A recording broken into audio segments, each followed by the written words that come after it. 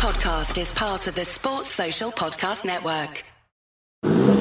Hear that? That's the sound of the 2023 Chevy Silverado's 2.7-liter high-output turbo engine, delivering 430 pounds per foot of torque with no compromised durability. Impressive power, whether you're helping friends move or just moving some friends. Thanks! This is the sound of a family with plenty of rear seat room to enjoy the ride. And most importantly, this is the sound of you heading to your local Chevy dealer today for a test drive. Find your Silverado and find new roads. Chevrolet.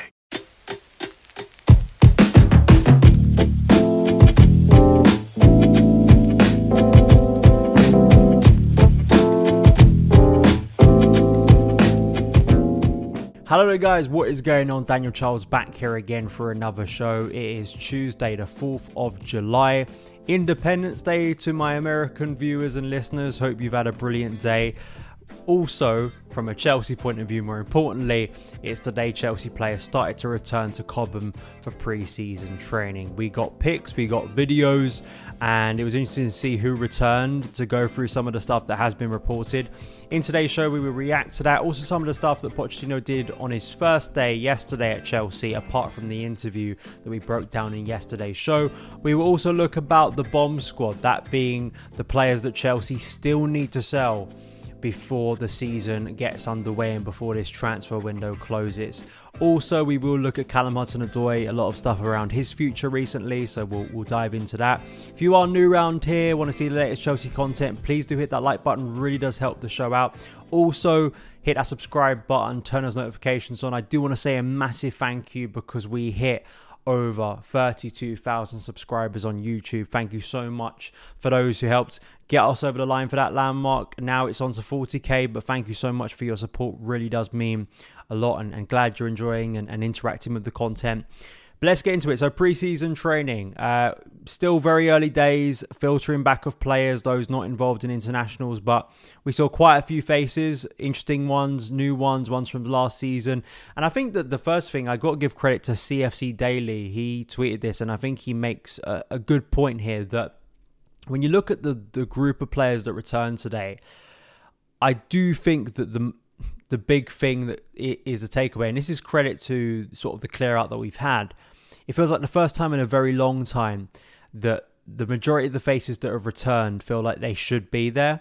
Like, there aren't many players, once again, there are obviously going to be some academy players involved who may not be with the first team squad for the entirety of the season, but, there aren't ones that are clearly just have no future at the club. There's no Marco Marins, there's no Davide Zappacosta's, there's no Michy Batshuayi's lingering, there's no Kennedy.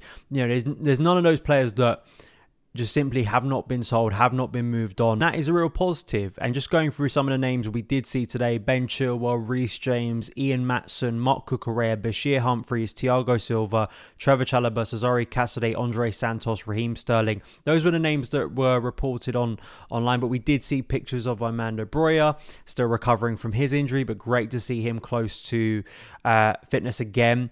We also saw Lewis Hall. There was this brilliant picture from training that I'll put up now inside the gym at Cobham, where Thiago Silva, the veteran player, the legend of the game, sort of leading this young group of Chelsea players behind him, that did include Lewis Hall, who wasn't mentioned there. So I'm really excited. I think with the way Pochettino is going to work with some of these players, the ones that stand out to me that I'm most intrigued by of how they're going to be used, how much of a role they're going to play, is the likes of Ian Matson. What's happening with him?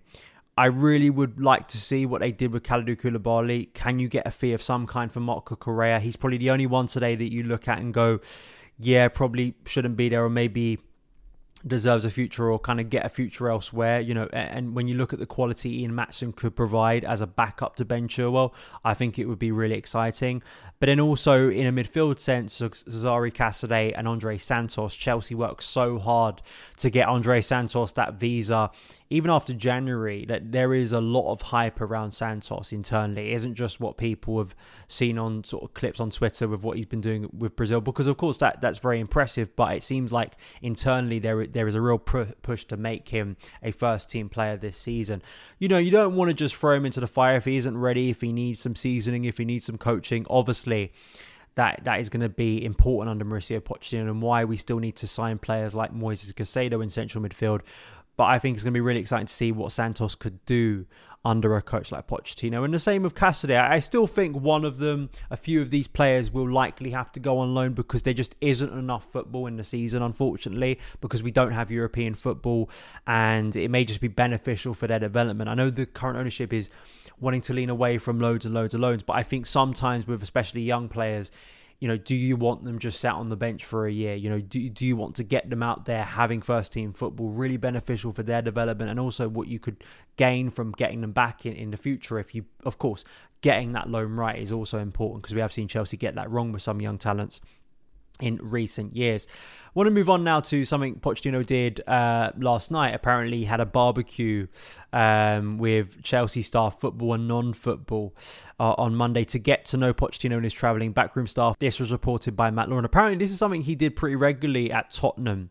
It was a tactic of his, and apparently one member of staff who was there said it was a great touch and a really good way for the head coach to introduce himself. It was very relaxed. Just seeing some of the photos, I mean, I can understand why. Someone else, I saw a tweet of this today saying that maybe Lukaku might think twice, and maybe some players might think twice about leaving Chelsea when they're seeing potential food on offer. But this was for, of course, non-playing staff. But it's a small thing. We see a lot of coaches do this type of thing, whether it's, Tuchel, I believe there was a story of him going into the academy building and speaking to academy staff very early on when he arrived at Chelsea, brought in a bunch of German beers, Pilsner, which of course is a very nice gesture to kind of relax things and get to know those people. So it's not exactly unique, but I think it says and it reflects maybe that culture that Pochettino is needing to build at Stamford Bridge. And I think it was a nice gesture for those who maybe aren't involved in these type of occasions very often. So I think that was an interesting thing to see. Another point and another piece from Matt Law today that's probably more relevant to transfer stuff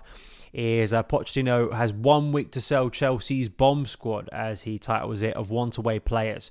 While Chelsea have successfully shipped out a number of want-away players this summer to cut down a squad for Pochettino, there is still work to do.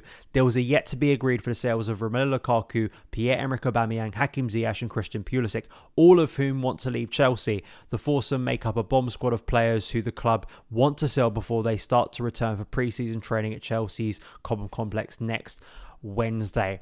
The bomb squad is obviously a reference to Pochettino's very early days at Spurs, with some of the experienced players that he did very quickly filter out in his first season and had some problems with them, and then very much created the young team that people knew. So I understand where that reference is from. I hate to kind of single them out as kind of antagonists or anything. It's just I really don't like that attitude, but it's about for their own futures as well, clarifying that. I think that we're in a very healthy position. I really do think that we have done the bulk of this work at the right time.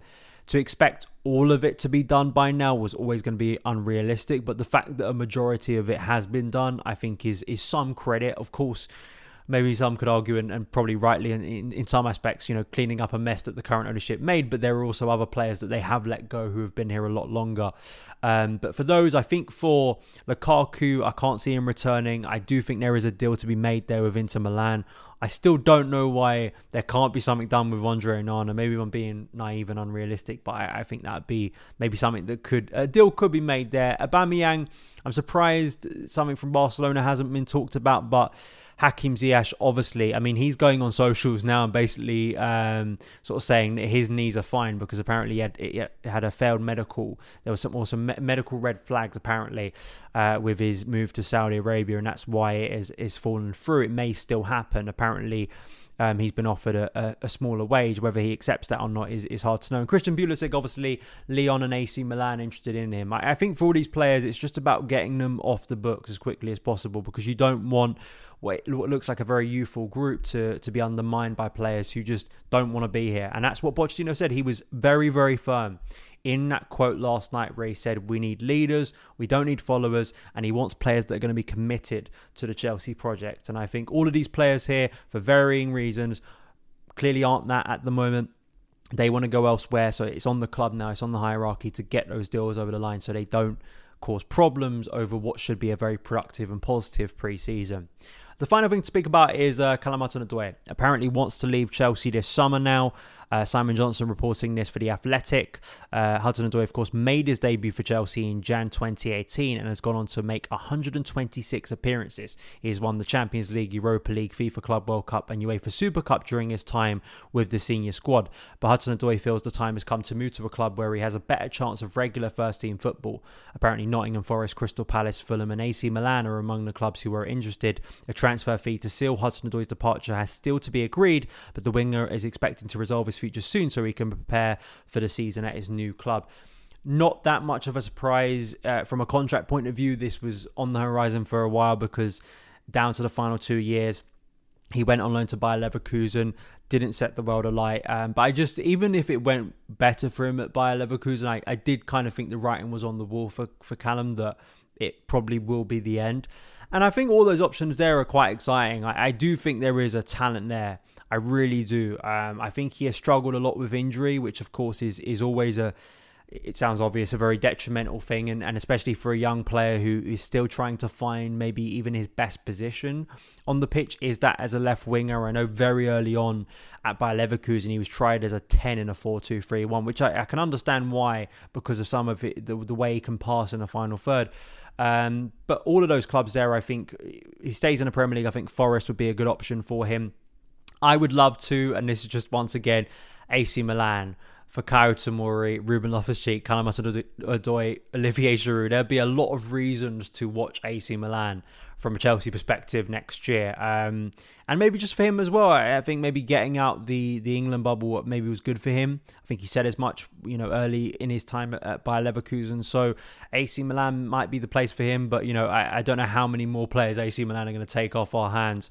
Gary Neville may start to get very suspicious if AC Milan come in for more than 2 Chelsea players and may start to think there's something fishy going on and come up with another theory about Chelsea. So we will see. And I think for Callum, it just makes a lot of sense at the moment. It makes sense for Chelsea too. Again, we get back to that very core argument and very core principle that should be happening this summer. If you don't want to be here, it's best we let you go rather than keeping players who are not going to be fully committed. Because the way Pochettino is going to set up this team, he needs players that are going to be fully committed. So that is it for today's news show. There has been some kind of talk around Moises Caicedo. I said this last week. It's going to take time because Brighton are going to want to extract a absolutely huge fee for him, a big fee. I don't think it's going to go up to 100.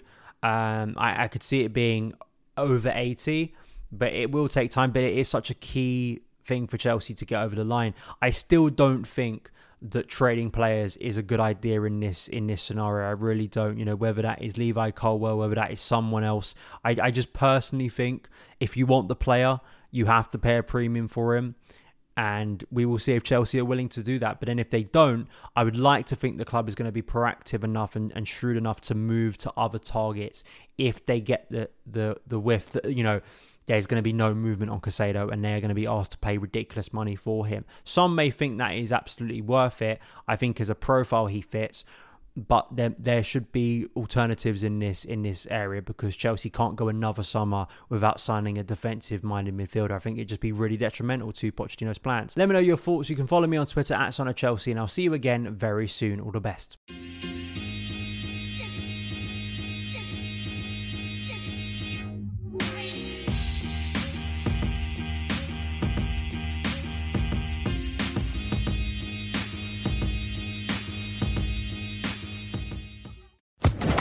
Social Podcast Network.